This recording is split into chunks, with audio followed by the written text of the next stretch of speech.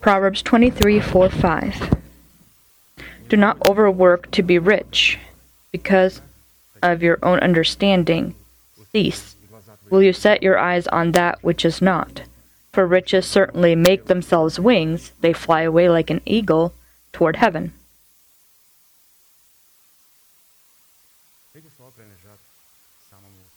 These words belong to the wealthiest man on earth, King Solomon, about whom it is written that wisdom is given to you. Wealth and glory will be an addition, which no other king before you has ever had or will again.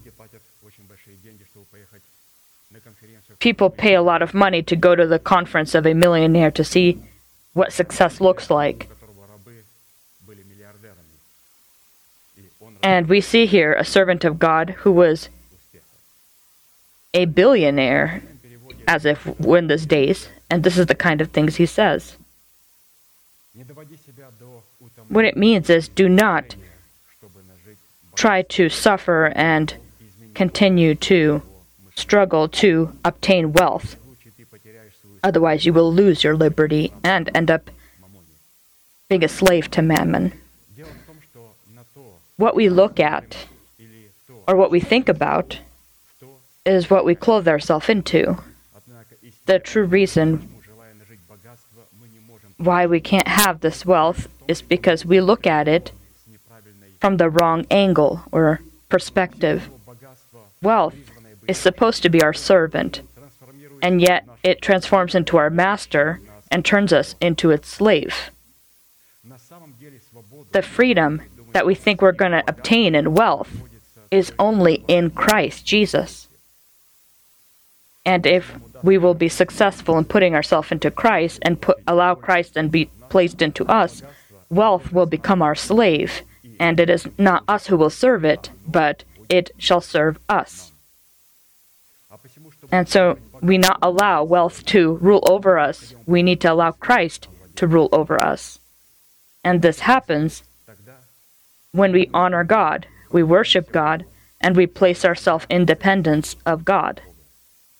And this specific act from our side happens when we, with thanksgiving and in accordance to God's norms, separate our tithes from the means that God has allowed us to earn.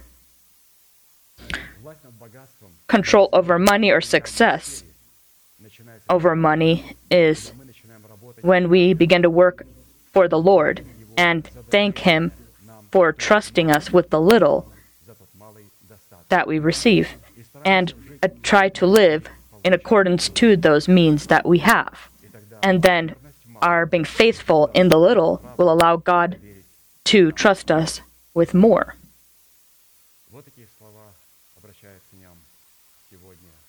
These are the words that Apostle Arkady gives us today, and here he shows us the formula of success. If they would ask you, you read this, now tell me the formula of success.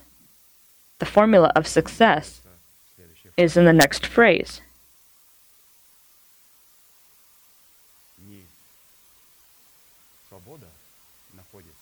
Freedom is not in wealth. Wealth is in freedom. Again, the formula of success, as our pastor explains. You don't need to go anywhere. You don't need to waste your time. You don't need to sit in conferences with people who worship the Prince Mammon. Here's the formula of success. It is not wealth that makes us perfect and free, but freedom makes us wealthy. In freedom is wealth. Freedom is in Christ. And how do you determine whether we have this freedom? When we begin to work and do the work for the Lord. And everything we receive, we from these means separate our tithes and offerings and learn to live in accordance or within the boundaries of our income. When a person doesn't, they begin to take out a lot of different credit cards and other things. You can use credit cards if you have specific understanding of how to use it, reasonably use it. But today, this is a form of slavery. The credit cards were not given to make you rich. The credit card was given to take money from you, to make them wealthy and to make you poor. And so let us remember this formula. Again, it is not that wealth has freedom, but freedom has wealth. And we are already in this freedom. Let us sing a psalm and thank God that we are already within this freedom. We are already content with what God has allowed us to have. We already do our work as for the Lord. We already today, being in the freedom of Christ, can live within our means and thank God for what we have. And the Lord, in His time, will trust us with more. But right now we need to show our faithfulness to Him in the little that we have. Let us stand and sing a psalm and worship our Lord, in whom we obtain absolute liberty and freedom.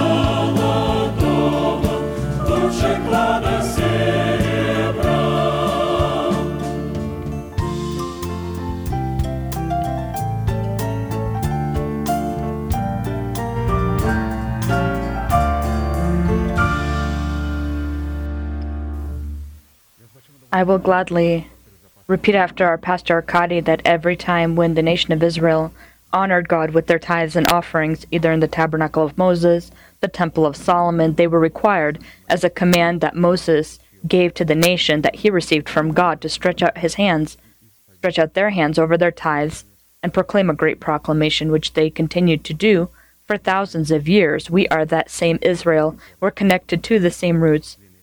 We will do the same thing. Please stretch out your hands over your tithes and pray together with me.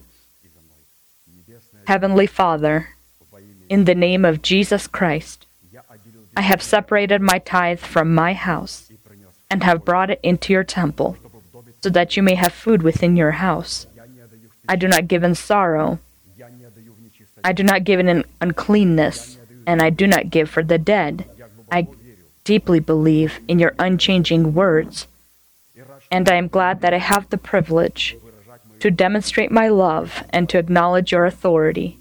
And now, in accordance to your words, I pray right now, may your heavenly windows be open to me, and may your blessing come without end upon your redeemed nation. In the name of Jesus Christ, amen, amen. God bless you. You may be seated.